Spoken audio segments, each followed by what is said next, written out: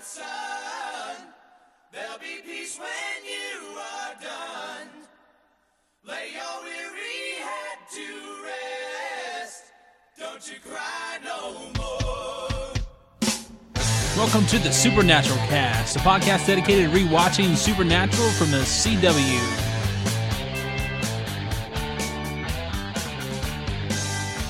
All right, welcome back to the Supernatural Cast, a podcast dedicated to rewatching Supernatural from the CW. I am your host, Jimmy in Georgia, and it is Tuesday. It is October the 11th, and I'm yet again late with the podcast. Nothing new here, but I do want to say I'm excited to be back, and I've got some more feedback from some new listeners, or for some other listeners, I guess. I don't know. Anyway, we'll share later on. I do like getting emails. With this podcast, I've definitely had more probably in the first few episodes than I did with the entire first season of Falling Skies. Very limited email interaction going on over there. But hey, it's all good. Anyway, this week we are back, and we will be talking about episode 4 of Supernatural, Phantom Traveler. And this was a good episode. This was a very different episode from the first couple so far, first 3, and definitely enjoyed it. We learned some things about Dean, and I don't know, it was just a good episode. There wasn't any real notable guest stars, at least anyone I recognized from anything, really.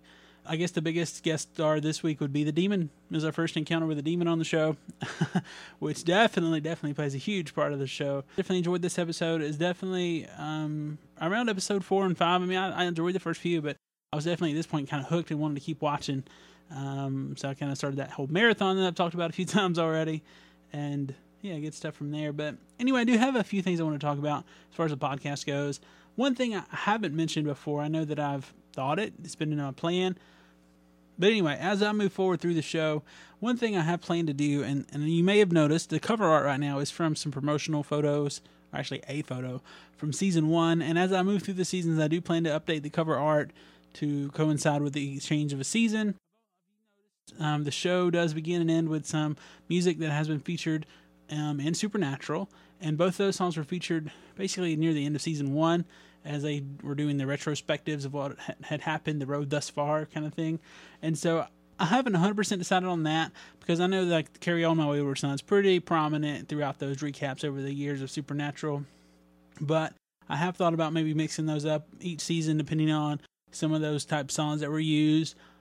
I don't know, we'll get there when we get there. Definitely want to change the cover art each season as we go through. And I think I want to throw in either a DVD or a Blu-ray section after we get to season, or the end of the season, just to say some of my favorite stuff. Because one of those things, I don't know if I've mentioned this yet.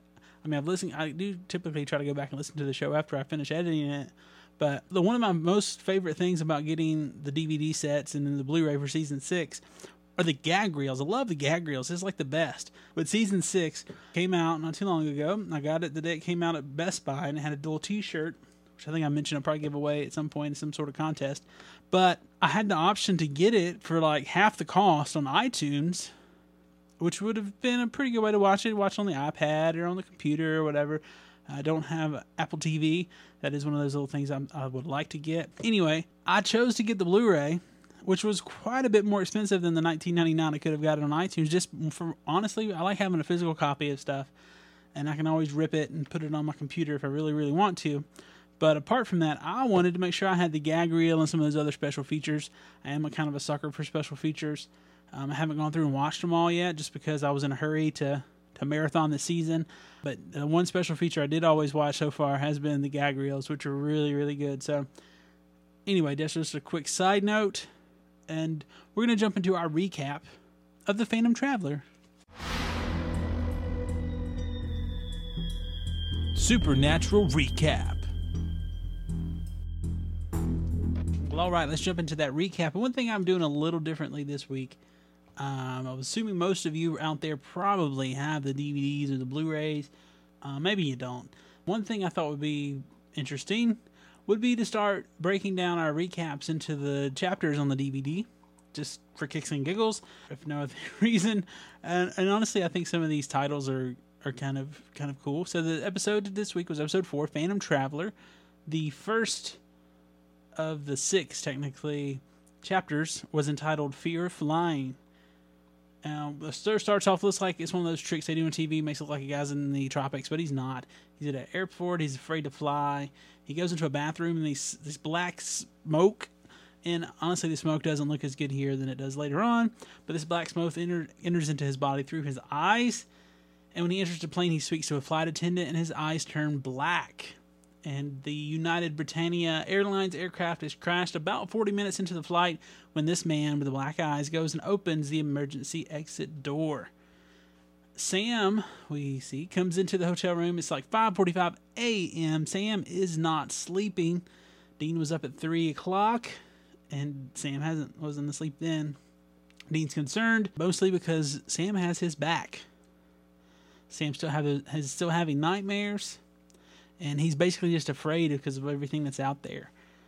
Dean gets a message from Jerry Panowski, a guy that Dean and his dad helped a couple years back with a poltergeist up in Pennsylvania. The boys drive to meet Panowski, and it doesn't actually say where they are, which is weird. I'm assuming Pennsylvania, maybe, perhaps, who knows? It doesn't actually say. Jerry does tell Sam that his dad was proud of him, talked about him, and then Jerry plays them the cockpit voice recorder for Flight 2485, and the pilot, Chuck Lambert, along with 6 other people, did survive the crash. And so Sam wants the passenger manifest and the list of survivors, and Dean says he wants to take a look at the wreckage, but Panowski can't pull that for him. So Dean goes to Copyjack and makes some fake Homeland Security badges. Sam finds an EVP on the recorder that says, "No survivors." There's a long history of spirits and death omens on planes and trips, the Phantom Travelers, for instance, or even Flight 401. Max Jaffe is from the area and must have seen something weird because he is one of the survivors and he is in Riverfront Psychiatric Hospital. They pose as Homeland Security agents. They go in to talk to him. He tells them he didn't see anything, but then he eventually opens up and says there was a man who had black eyes and opened the emergency exit door, even though there's 2 tons of pressure on that door. They ask him questions about things he did or whatever, but he didn't do anything strange other than he had black eyes and was super strong. We find out that this guy's name was George Feltz. He was in seat 20C. And Sam theorizes, was he some sort of a creature in human form? They speak to George's widow. He was going to some convention in Denver. He was terrified of flying. They were married for over 13 years, and she never noticed anything strange. It's time to suit up as Dean and Sam go to look the part of the Homeland Security agents. They get to the warehouse, look around for wreckage using an EMF detector. It was homemade. The emergency door handle has some substance on it. Interesting. Real Homeland Security agents show up, and they rush back to the security warehouse. Just as Sam and Dean go out, they're able to get back out of the secure area just after the alarm sounds. Then we see these 2 guys are talking about flying in a twin-engine plane. One of them is Chuck, the pilot who was in the crash earlier. The black smoke comes out of the vent and into Chuck through his eyes. And then Sam and Dean learn that substance on the door handle was sulfur. And they recognize it quite easily as the show goes on. I guess this little discussion here. I'm assuming this is the first time they've ever encountered a demon, which is strange to me. I know some things are starting to amp up in the world of, apocalypse and all those kind of things that happen in the show, but that just seems odd that this is the very first time they've ever actually really encountered a demon, and we're very kind of thrown off by that. And I think that's weird. Anyway, Dean and Sam think this is possibly demonic possession, but they've never heard of a demon crashing planes. As soon as we return to Chuck, he's acting very differently, and then 40 minutes into the crash, he does crash his plane into some farmland. And that was in Chapter 1. Chapter 2 is named 40 Minutes Flight 424. Sam has been researching the concept of demons and demonic possession. He says every culture and religion has the concept. Sam says according to some Japanese beliefs, certain demons are behind disasters, natural and man-made, like earthquakes or disease, or maybe now plane crashes. Demons are not their normal gig, Dean says. Jerry tells Dean that his friend Chuck is dead, that he crashed his plane about 60 miles west of where they were near Nazareth, and that was sulfur in the plane again.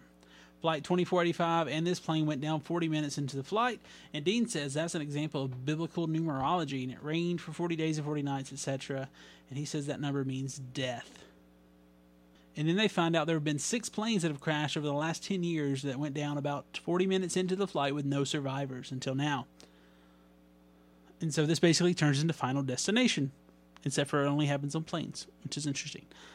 They learn that Amanda, the flight attendant, one of the only survivors of that one plane crash, is about to fly in another plane, her flight 424 is about to leave, and Dean tries to say he's a doctor. Her sister's an accident. That doesn't work. And then he says he's one of Vince's friends. That doesn't work. She gets on the plane, and just before she does, we see black particles in the air again near gate 13. So we don't know who's possessed, but we know the demon is around. So Sam's plan is now to get tickets to be on the plane and find the demon and exorcise it. Oh, but this is when we learn Dean has a fear of flying, which will be our Dean quote of the week later on in the show. All right, well, Chapter 3 on the DVD chapter list is Amanda. I think Chapter 4's title is pretty funny. Dean is humming Metallica. He's trying to calm himself down. They've got over 30 minutes to track down this thing and exorcise it. They think maybe it's Amanda. Dean talks to her and says Christo, which I think Sam says is Latin for God, but Christo, Christ in Latin, pretty sure. I mean, I'm not a big Latin person, but I know in like Spanish, which I think is pretty similar, it's like Dios is God. But I don't know. Anyway, as far as I know, Christo would be Christ. Which is interesting if that is the case, because they really don't ever talk about Jesus. They talk about lots of other things as the series moves forward, but definitely don't bring up JC. But anyway, Dean says Christos to her a couple times. Nothing happens. There's several times there's some severe turbulence. Sam is saying that Dean is panicking, and that could open him up to possession. Sam says also that he finds the ritual Romano, a 2-part exorcism. First part would expel the demon. The second part would send it back to hell. Dean goes around with his EMF detector looking for the demon. Did they miss someone? Is the demon on the plane? And then they find out the demon is a co-pilot, leading up to Chapter 4, which is called Satan is My Co-Pilot, which is a takeoff of, I think there was a movie stuff years ago, I think, like a pilot guy, and I think maybe the title of his book before it was a movie or something like Jesus is My Co-Pilot, or God is My Co-Pilot, something to that effect. Thought that was pretty funny. Anyway, Sam and Dean have 12 minutes to exorcise the demon. They talk with Amanda about being on flight 2485. They tell her that Chuck is dead and there's something wrong with this flight. She remembers seeing the black-eyed man on flight 2485 to bring back the co-pilot to them so they can talk to him. When she does, they knock him to the floor, duct tape his mouth, and dump holy water on him, which starts to burn him. They send Amanda out of the area. Sam starts the ritual. The demon-possessed co-pilot knocks him around. The demon says he knows about Sam and his girlfriend and says that she's burning right now. The smoke comes out of the man and goes into the vent. The plane takes a nosedive while Sam looks for the journal. Dean has a hard time being scared and stuff. He's just kind of crouching in the corner. Sam's crawling on the floor. Sam's able to finish the ritual, banishing the demon to hell. And there's like this 80s style weird science electricity covering the airplane. It levels off. They've saved the day. And then Chapter 5 on the DVD menu would be voice message. Gate 13 is where they go back to. The co-pilot doesn't remember getting on the plane. Sam is upset about the demon because of what he said. Dean says that they read minds and that they lie. Jerry appreciates the boys' help. Jerry got Dean's number from their dad. He didn't actually speak to John, but there was a voice message that said, if they need help right now, call Dean. And it actually says Dean's number is 785-555-0179. That's going to wrap up a recap for The Phantom Traveler. We're going to jump into our next segment, which is the top 5 moments of the episode. Supernatural 5, we'll count down the top 5 pivotal moments of this week's episode. Well, alright, it's time for the top 5 moments of the episode. I think number 5 in this case would be Jerry actually called them for help in this situation. So far in the show, Dean was trying to track down their dad. That's why they went out to Jericho, California. Their dad directed them to go to Colorado. And then in the last episode, Dean found in the newspaper article that directed them to help that lady. Whereas in this case, someone contacted them. Or Sam and John had worked with him, helping him with the poltergeist that we've talked about before, the noisy ghost, if you will, in German. And he called them for help. He thought this was their type of thing then. So it was kind of cool. It was a different modus operandi, if you will. And I think that's pretty important. So that's number 5 on my list. Number 4. They track down and talk with survivors and are led to Amanda flying on Flight 424. They talk to the guy that checked himself into the mental ward. They find out about the pilot Chuck who died. They talk to the widow of the demon-possessed guy in the first flight. And then they finally track down some other people who aren't flying. And then they finally find Amanda who is flying, knowing that this entity was going to try to kill her since it wasn't going to let any survivors survive. And so That's kind of interesting. I also think it's interesting that it only attacked people on airplanes. Like, I think they should have just went full on Full Destination or Final Destination with this and just had the entity, the demon, killing everyone who made it out. But in this case, it was limited to crashing airplanes, which is funny. And it was also funny that it was 40 minutes in. I know their probably explanation for that was the biblical number for death. I don't really think that's the biblical number for death. But yeah, I thought that was interesting. They are able to track down Amanda on Flight 424, and that's going to be number 4 in the top 5 moments. Number 3, this was definitely one of those key moments in the episode. Dean using his homemade EMF detector. After scouring the plane for like 30 some odd minutes, they're able to determine that the pilot is the one who's possessed, or the co-pilot actually, which made it harder because they weren't, around that person. He was off in the cockpit, and so they just happened to have him coming out of the bathroom, which was fortunate for Dean, so they could figure out what was going on. And definitely, as we saw in the previous example, when the pilot is possessed, it's a lot easier to crash the plane. Chuck just nosedived the plane, and so in this case, the co-pilot, if he would have had his way, probably would have done the same. So that's pretty interesting. And going on into number 2 of the top 5 moments, Dean and Sam, mostly Sam, I guess, find a ritual to exorcise a demon, which works and saves the plane from crashing. I still think it's odd that this is the first time they know that they've encountered a demon. Now, granted, if you're more familiar with the show, you know that they have encountered demons before, at least one. But this is just weird to me that in these many years, and it's been, 22 years, of their dad fighting evil and then them fighting evil, hunting, they've never encountered a demon. I find that strange, especially considering the amount of demons that are on the show as the show moves forward. That seems unlikely. Or maybe they just didn't realize it was a demon. From what we see in the episodes, it seems like every time they find something evil, they're able to kill it. Pretty much. With a few exceptions, I guess. And I guess up to this point, they've been able to destroy whatever they've found, and they weren't demons. And so that's just weird to me. But anyway, that's where we're at. And definitely we'll talk some more about that when we get to the spoiler section up next, where we talk a little bit more about some future things to come. And then number 1 episode, key moment here, I would say, is John, their dad. John Winchester is alive and has updated his voicemail and turned his phone back on. Apparently his phone was turned off, and now it is on, and there's a voicemail saying, if you need help, call Dean. And so that is good news, and so the trail has not grown cold completely.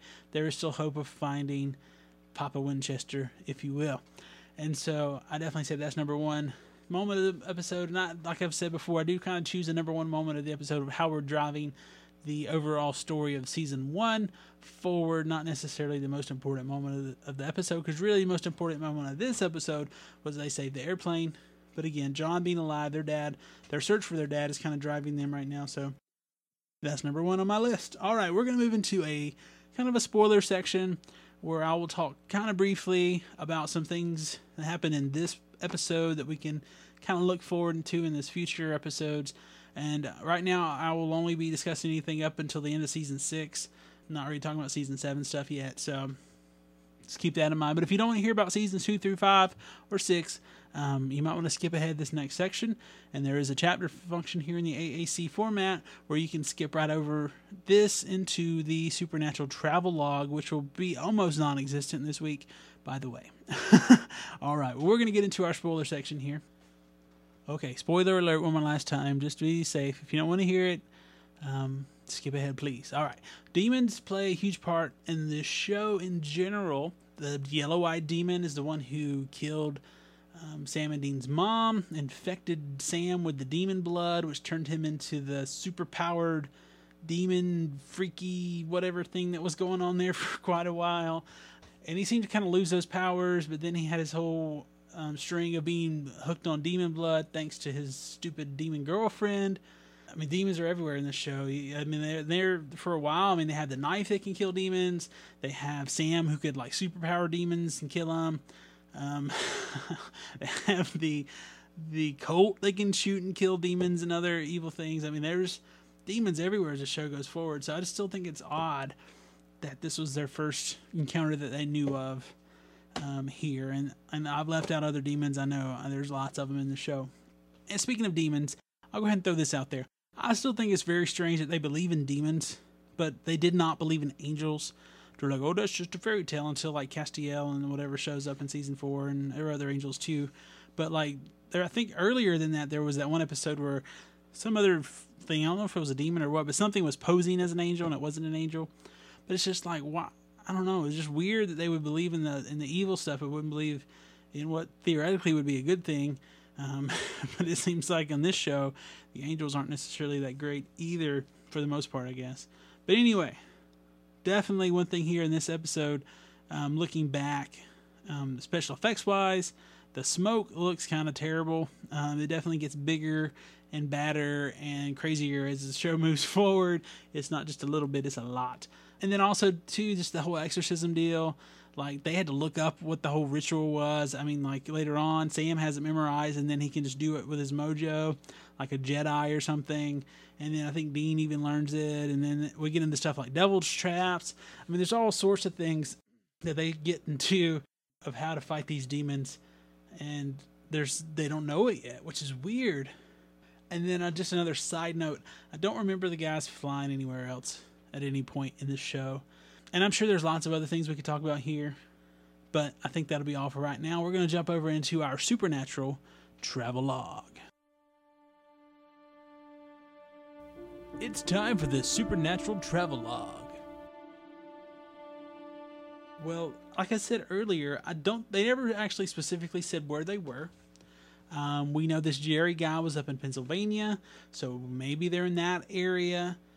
The only really indication of where they were really is at one point they said they were 60 miles from a place called Nazareth, and there is a Nazareth, Pennsylvania, and I don't know that for sure if this is really what they were talking about. And there's even a sign when they go to kind of investigate the plane crash, Nazareth, 3 miles. But there is a little town called Nazareth. It's got like 6,000 people in this population. It's in Northampton County, and it's actually 4 miles north of Bethlehem and 12 miles northeast of Allentown. So it is a real place. And I'm kind of assuming that's where it is based on the fact that we had heard that Jerry was up in Pennsylvania. So I'm assuming this to be the case, but we don't know that for sure. But if so, at least that portion of this whole thing would have been a real life place as far as our Supernatural Travelogue goes. And as far as the geographic, so the area goes, but they theoretically could be like in the Scranton area. I don't know. I'm just throwing that out there. I just Google searched it, and Scranton is like 62.7 miles away from Nazareth. So, yeah, okay, Scranton, Pennsylvania is where the office is. Dunder Mifflin Paper Company, Sabre, whatever it is nowadays. And so maybe that's where all this was taking place, around the Scranton area. I don't know that. I'm just kind of throwing that out there. But that would be fun to think that Michael Scott and Jim and Pam and everyone, Dwight, were near the Winchesters. That'd be fun to have. But anyway, we're going to move on from the Supernatural Travelogue, which was kind of a small one this week, into our next section, which is a little bit bigger, and that is, of course, the folklore and mythology. And religion, I guess, a little. This week in folklore and mythology. All right, well, we have a jam-packed edition of the folklore mythology, and I guess at some point should add religion in there. There's all sorts of stuff going on in this particular episode. Some of the stuff briefly mentioned, some of the stuff was a little more spelled out, I guess. Sam and Dean talk about death omens really quickly at one point, which are something that would foretell someone's death. Could be all sorts of things. Around the world, there are several different types of these, whether they be a banshee. There's all sorts of stuff, but there's something out of the ordinary which would foretell someone's death, foreshadow it, if you will. And I mean, that's pretty basic. I mean, we could get more depth in there, but they just barely mentioned it. So we're going to move on from there. Phantom Travelers is another one of those things they've mentioned. Actually, that's the name of the episode. And I think generally this is supposed to be more along the lines of someone kind of like the Woman in White, where they haunt a area. They seem real and like a real person and whatnot. Maybe something like maybe a phantom hitchhiker of some sort, but I don't know that was definitely related to a traveler as far as an airplane. But yeah, from what I looked up, it seems like the ideas of phantom travelers are really mostly hitchhikers, and they're kind of like the Woman in White was, except for different, because that was a different case of a phantom traveler, I suppose. But anyway, the Flight 401 crashed down in Florida, which isn't too far away from me here, long ago. Flight 401 was a Lockheed L-1011, which is a big airplane, by the way. I flown on an L-1011 once before, and it was huge. It crashed into Florida Everglades. It was December 29, 1972. 101 people died. 77 initially survived, and 2 died later on. The part they mentioned was that over the years and the months, people with Eastern Airlines began reporting sightings of dead people on board other flights and things. And I guess the story was they used some of the parts from this plane in those planes. And so there were actually reportings of seeing Don Repo and Bob Loft all throughout Eastern Airlines. And the people could actually get fired if they mentioned it. There were 2 books written on this whole crash. One called The Ghost of Flight 401, 1976 by John G. Fuller, and then Rob and Sarah Elders wrote a book called Crash in 1977, and both of those were turned into movies made for television in 1978 called The Ghost of Flight 401 in February, and then The Crash of Flight 401 in October of that year. And I remember seeing, I think, The Ghost of Flight 401 as a small kid. Not that small, it would have been a replay later on, but interesting stuff, I guess. And the big one for this week was demonic possession and demons in general, I suppose. And this is one of those things that, I don't know, a lot of this stuff, mostly most of the stuff in the show is pretty much made up, or urban legends, or folklore, or whatever. But when it gets to more of this type of imagery and idea, this is definitely more of a religious idea. Whether if you're a Christian, and he mentions other religions having ideas of demons and demonic possessions. Me, personally, I am a Christian, and I believe demons are real, and I do believe demonic possession could happen. I don't think I've ever witnessed that personally, but it's definitely in the Bible, spoke of pretty intensely in the New Testament, several places. Hey, there's a couple things I wanted to share here. Probably the most famous instance of demon stuff in the Bible, I would think, I don't know, maybe not the most famous, but one of the most famous would be the time when Jesus ran into a guy who had lots of demons inside of him, and he actually gave himself a name, or they gave themselves a name, Legion, for they were many. So I'm going to share that brief exchange there, and then I'm going to talk about another time in the Bible where they talk about some demon stuff, which I think is pretty funny. All right, Mark chapter 5, start verse 2 down through verse 20. And when Jesus had stepped out of the boat, immediately there met him out of the tombs a man with an unclean spirit. And they do say demon-possessed later on. That's just what they call it right here. He lived among the tombs, and no one could bind him any more, not even with a chain, for he had often been bound with shackles and chains. But he wrenched the chains apart and broke the shackles in pieces, strength to subdue him.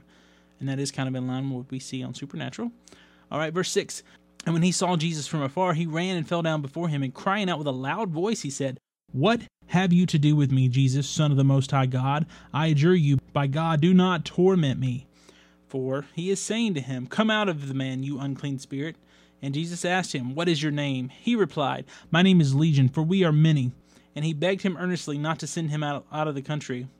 Now a great herd of pigs was feeding near on the hillside, and they begged him, saying, "Send us to the pigs, let us enter them."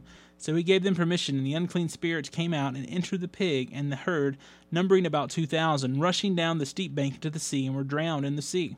The herdsmen fled and told it in the city and in the country, and people came out to see what had happened. And when they came to see Jesus and saw the demon-possessed man, the one who had had the legion, sitting there, clothed and in his right mind, they were afraid. And those who had seen it described to them what had happened to the demon-possessed man and to the pigs, and they began to beg Jesus to depart from their region.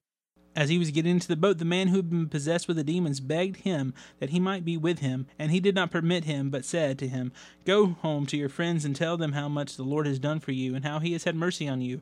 And he went away and began to proclaim in the Decapolis how much Jesus had done for him, and everyone marveled.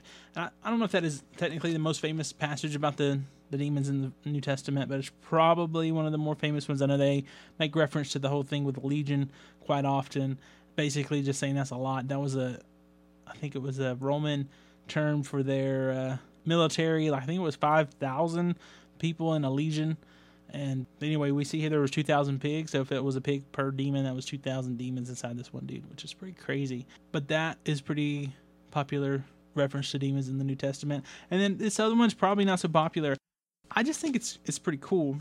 And I kind of have a feeling this is kind of what happens a lot of times with these people who are trying to exorcise demons in this day and age. A little bit. But anyway, the sons of Sceva.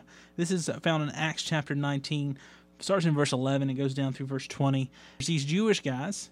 And if you're familiar with the early church, the early Christian church, they were mostly Jewish people who had converted to Christianity to start off with. And then the Apostle Paul was the one who actually started going out to the people who were not Jewish, the Greeks, or as the Jews referred to them, the Gentiles. Anyone who's not a Jew is a Gentile. And so anyway, news of Paul had spread, news of Christ had spread, and these Jewish exorcists began proclaiming the name of Christ to some demon-possessed people. And we're going to see what happens. Verse 11 of chapter 19 of the book of Acts. And God was handkerchiefs or aprons that he touched, so that even handkerchiefs or aprons that had touched his skin were carried away to the sick, and their disease left them, and evil spirits came out of them. And then some of the itinerant Jewish exorcists undertook to invoke the name of the Lord Jesus over those who had evil spirits, saying, I adjure you by the Jesus whom Paul proclaims. 7 sons of a Jewish high priest named Sceva were doing this. But the evil spirit answered to them, Jesus I know, and Paul I recognize, but who are you? And the man in whom was the evil spirit leaped on them, mastered all of them, and overpowered them, so that they fled out of the house naked and wounded. And this became known to all the residents of Ephesus, and both Jews and Greeks. And fear fell upon them all, and the name of the Lord was extolled. Also many of those who were now believers came confessing and divulging their practices. And a number of those who had practiced magic arts brought their books before them and burned them in the sight of all. So we're actually going to stop at verse 19. But anyway, that I think is kind of funny. These people who were trying to cast out evil spirits in the name of Christ, yet they did not know Christ, they were beat up and stripped naked and wounded. I don't know. I think that's kind of funny. And I don't know. I think there's definitely people out there who would probably try to do something to that effect today. Maybe, perhaps. But anyway, I just think those are 2 interesting accounts of demonic possession there in the New Testament. There are others. Those are just, probably, like I said, probably the most famous one, and then the one I think is very interesting, which is why I chose to share those 2 particular ones. And there's all sorts of stuff we could get into in this whole area, but I think we'll leave it at that. That definitely this is a part of the Christian belief. This is all throughout the New Testament, which has its foundation in the Old Testament, the Jewish scriptures. And, yeah, I don't want to get too deep in all that stuff, I don't guess, but there's definitely something that they have made up for the show that would be in line with their own mythology, their own, structure for the show, what they have envisioned for their storytelling. And then there would also be reality with these things. And so, but speaking of this, and like one thing, like you see movies, for instance, we mentioned Exorcist, we mentioned, Exorcist of Emily Rose, and like in those cases, in those movies, it would be a Catholic priest performing the rite of exorcism. I'm not a Catholic, but I know they do have, that is a legit thing they actually do. And honestly, the one that Sam mentions in this episode, the Ritual Romano, was the one he found for actually exorcising the demon, is part of a Catholic ritual. From what I understand, it was part of a like they said, a ritual for doing this thing that was developed back in the Middle Ages. And there's actually a 4-part thing here I saw on Wikipedia. I know Wikipedia is so awesome and trustworthy, but it said 1, manifestation of superhuman strength; 2, speaking in tongues or languages the person cannot know; 3, the revelation of knowledge distant or hidden from the victim cannot know; and 4, blasphemic rage and an aversion to holy symbols or relics. I guess it's how they would test someone if they thought they were demon possessed, which is kind of what they did in this episode, where they spoke Christo to the flight attendant trying to get a response from her. And like I said earlier, Christo is basically a Latin word which means anointed, which if you get into the whole thing about Jesus Christ not being his last name, but as a title, he is the anointed one. And so saying Christo isn't what Sam said, isn't saying God, that's saying anointed one, that's saying Christ. But anyway, don't throw that out there yet again. They're in the supernatural and mythology, and like I said, religion section, I guess. A little. Okay, one other thing here I guess we'll talk about real quickly. Dean talks about the number 40 as far as biblical numerology, and he says it means death. Well, no, not exactly. In the Bible, basically that kind of represents trial, maybe, I guess was a better term for it. If you look throughout some of the major things that happen in something related to 40, you have, of course, the flood, 40 days, 40 nights of rain, but then you also have the children of Israel who were wandering in the desert for 40 years. And granted, death is involved there, I guess. But then you also have Christ, who was tempted in the desert for 40 days. And that's one of the things that happened early on, right before he really starts his ministry. He's baptized by John the Baptist, and he goes off into the wilderness, and for 40 days he's on a fast. And at least at some point during that time, we have an account of how the devil, Satan, Lucifer, whatever you'd like to call him, was trying to tempt Christ. And then also, as far as Old Testament stuff goes, there's a few more things there. We have Moses was up on the mountain for 40 days when he was getting the Ten Commandments, and that was in Exodus chapter 24. And then also we have Jonah, who went to preach to the people of Nineveh in Jonah chapter 3. And in that particular case, the people of Nineveh were basically told they had 40 days to repent and turn to God, or their city would be destroyed. And so, yeah, there are some death would have occurred in some of those, I guess. Definitely with the flood, lots of death occurred. Children of Israel went through the desert. Death occurred. Pretty much all the older people of the children of Israel all died.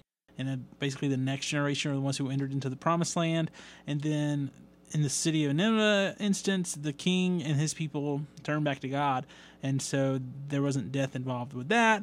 And then Jesus being tempted in the desert, not exactly death involved there either. So I think they have their stuff wrong again there. Just as we mentioned earlier about the word Christos, which is Latin for anointed one, which is Jesus' title. They said that was God, and that was not a correct statement. And so I think this is another one of those not correct statements here. But hey, they're writing fiction, and they have their own liberties, and I guess in their world they can have it mean whatever they want it to mean. Because they do, I mean, obviously supernatural, it doesn't take place in the real world.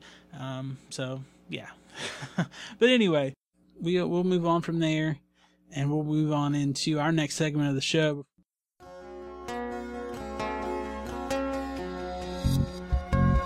Supernatural and pop culture. All right, well, it's time for Supernatural and pop culture. One of my favorite episode portions of our little podcast that we actually left out last week. It's back! Anyway, first off, plane crash. Very early in the episode was very reminiscent of Lost Plane Crash. At least I thought it was. Oceanic Flight 815, 815, whatever you want to call it.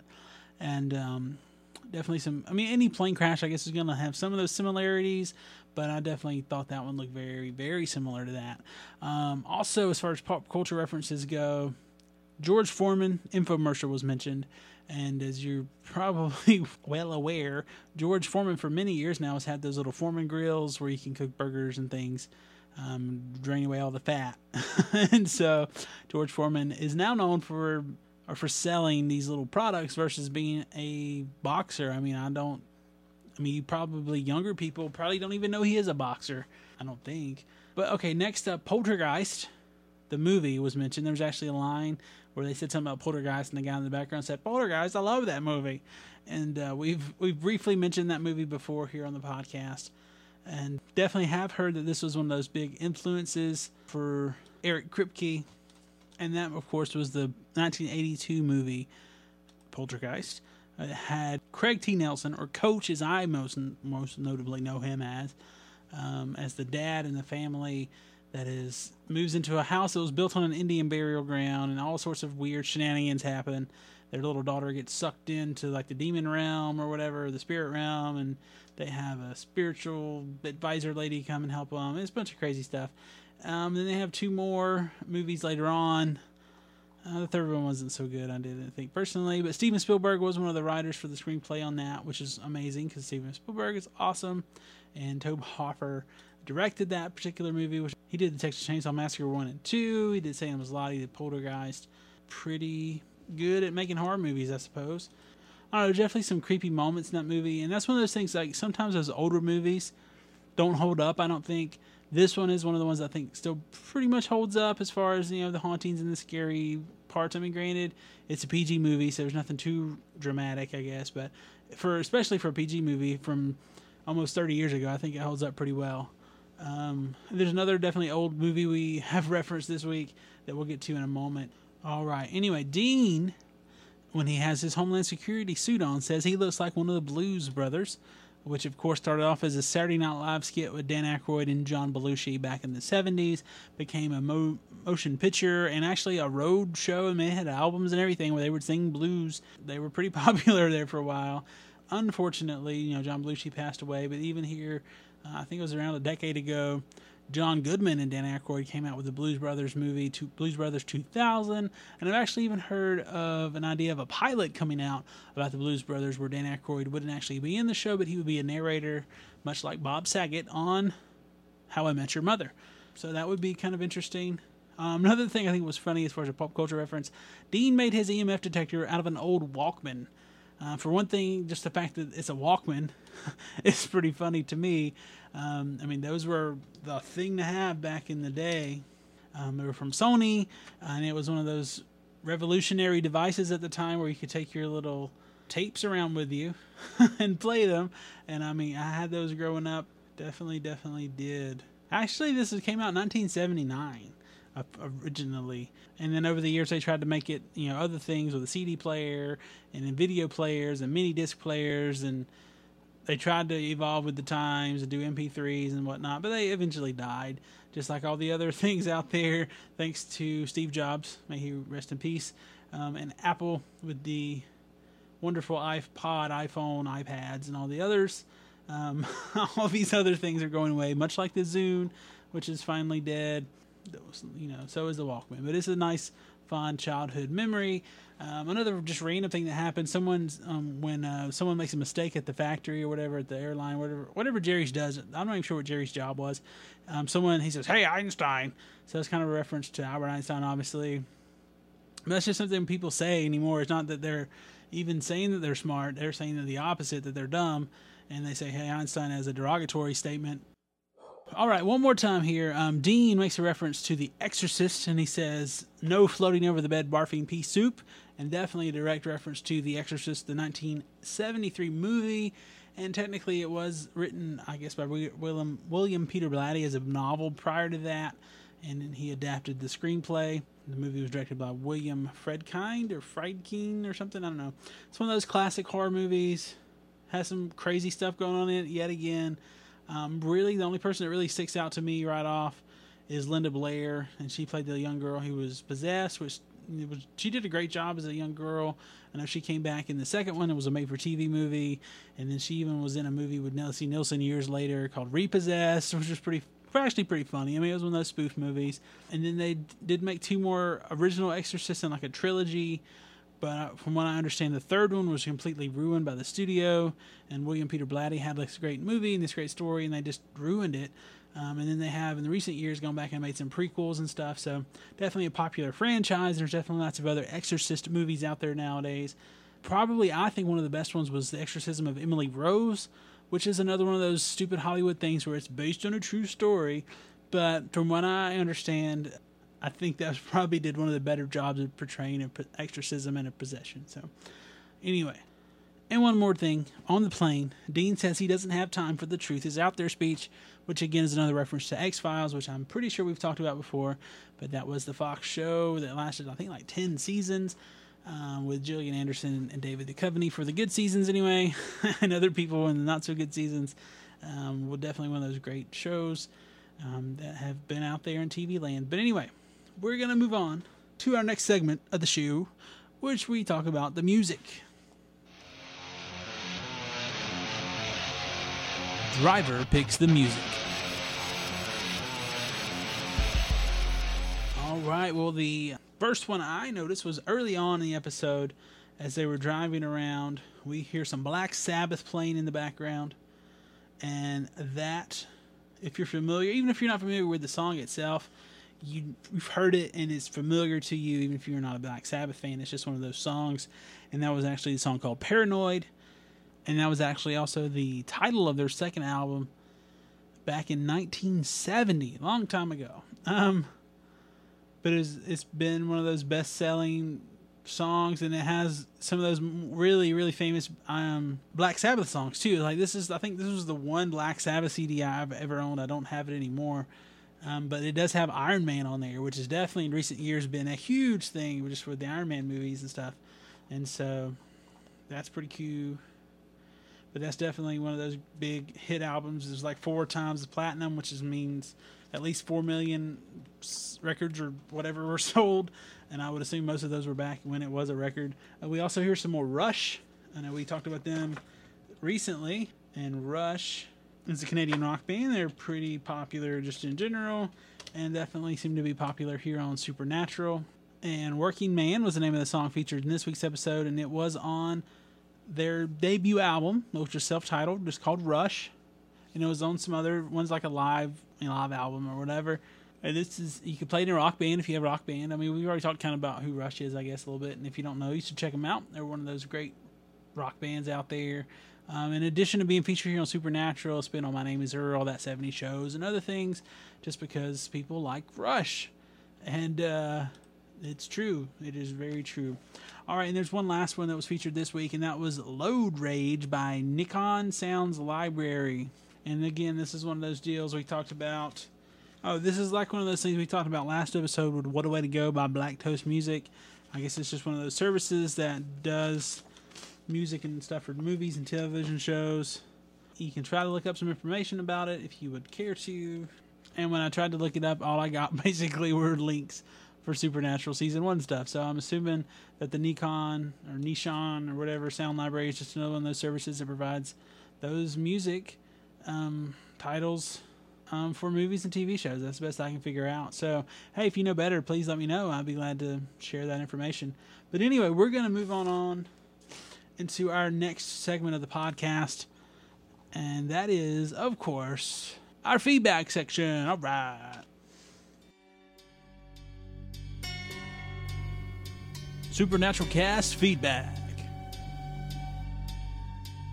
All right. Well, last week we shared a couple emails we got from Michelle. I do have two more this week. There was actually a third I didn't share last week. We'll start with that one. She says, "Thanks for the responses. I do hope you continue with the podcast. It's a nice addition to my catalog. Enjoy the episode this evening. I know I'm looking forward to it. Smiley face, Michelle." Thanks, Michelle, for that. And we do have one more from her as after episode 3 was posted, and she has a few things to say there, which were good. She does respond to one of the questions I asked. She says, "I'll just listen to the episode. Haha, please don't feel obligated to read my entire email in the future unless you want to. But thanks for that. I tried to make this one shorter in any case. A few things. I believe the salt, with regards to ghost spirits, demons, etc., is meant to represent purity. Therefore, it has the power to repel, protect against evil. If I remember correctly, there is some kind of related urban legend myth that is used in Season 3 ep. Ghostfacers. Sam and Dean kind of explain the use of salt, referencing also the fact that you're supposed to throw salt over your shoulder. Not sure about the burning. Haven't really tried to research the roots of a particular method of killing ghosts." She said, "I don't know if you've listened to any of the commentaries on the episodes, but I know for the first season at least, those horror movies you were reminded of, The Ring, The Grudge, etc., were definite influences of the special effects and the monsters. Guest stars I love Daniel Hugh Kelly from Second Noah. It was a short-lived show, but it was enjoyable, and it also jump-started James Marsden's career. Personally, I really like this episode. For being the third episode of the first season, it surprisingly still holds up. What I enjoy most about it is the revelations we get from Dean to Lucas about his early childhood from his mother's death. It's our first glimpse into the psyche of this guy, and it's a rare glimpse. Dean, as a character, holds his emotions very close to the vest and doesn't elaborate when pushed. Something we see in full force in seasons 3 to 5 especially. This theme gets its start here with the gentle brush off of Sam afterwards. I also agree with your theories about Dean and family. I don't think Dean fully realizes it as of this episode, but I do think this is when the seeds of family are first planted. It's my opinion that Dean never considered children to be more than just a nuisance before now. He's never taken the time to actually get to know one. In this episode, he does, and he finds out the worth of the effort. The catalyst, I'm sure, was Lucas reminded Dean of himself as a child, and maybe the wish that someone had taken an interest in making sure he was okay after his mother's death. We never do really learn how or even if John tried to help Dean cope with the loss. I do enjoy the new format. It flows very organically. The pop culture section faltered a bit. You could save the pop culture references for that section. Maybe don't mention them in the recap. Just an idea. I'm glad to see you're gaining fans. I'll do what I can to get people to listen, even though I only have a handful of friends who are fans of the show. Take care, and I look forward to the next episode. Michelle." All right. Well, thank you so much, Michelle, for that. I do appreciate you contacting the show.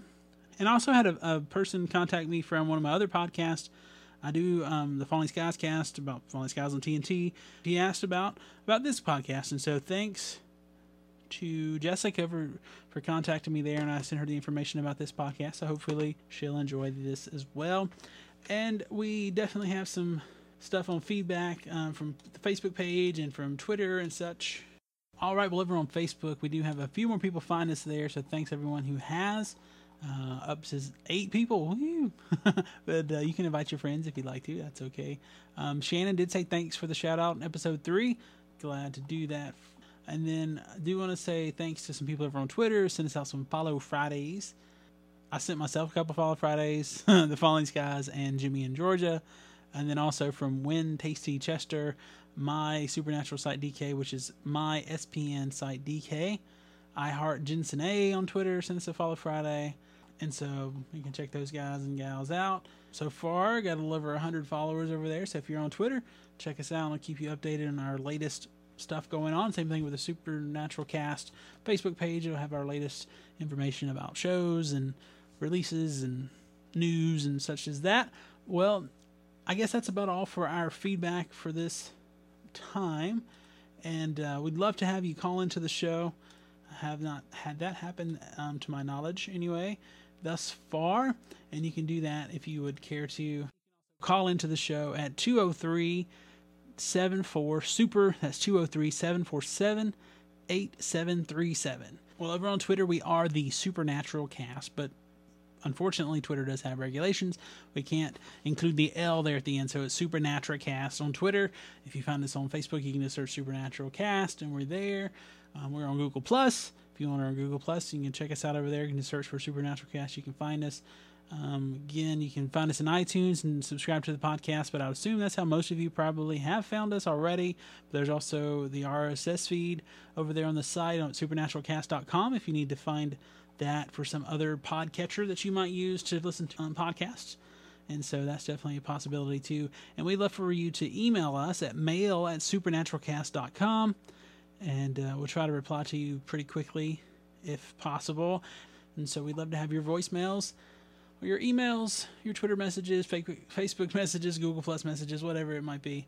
It'd be great. And we hope to have you back here next time for episode 5 of the show, which is a fun one, Bloody Mary.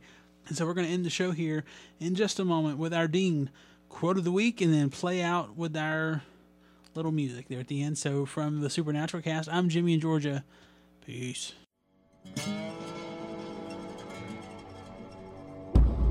It's time for the Dean quote of the week. We're getting on the plane. We need to find that demon and exorcise it. Look, I'll get the tickets. You just go get whatever you can out of the trunk. Whatever will make it through security. Meet me back here in 5 minutes. Are you okay? No, not really. What? What's wrong? Well, I kind of have this problem with, flying? It's never really been an issue until now. You're joking, right? Do I look like I'm joking? Why do you think I drive everywhere, Sam?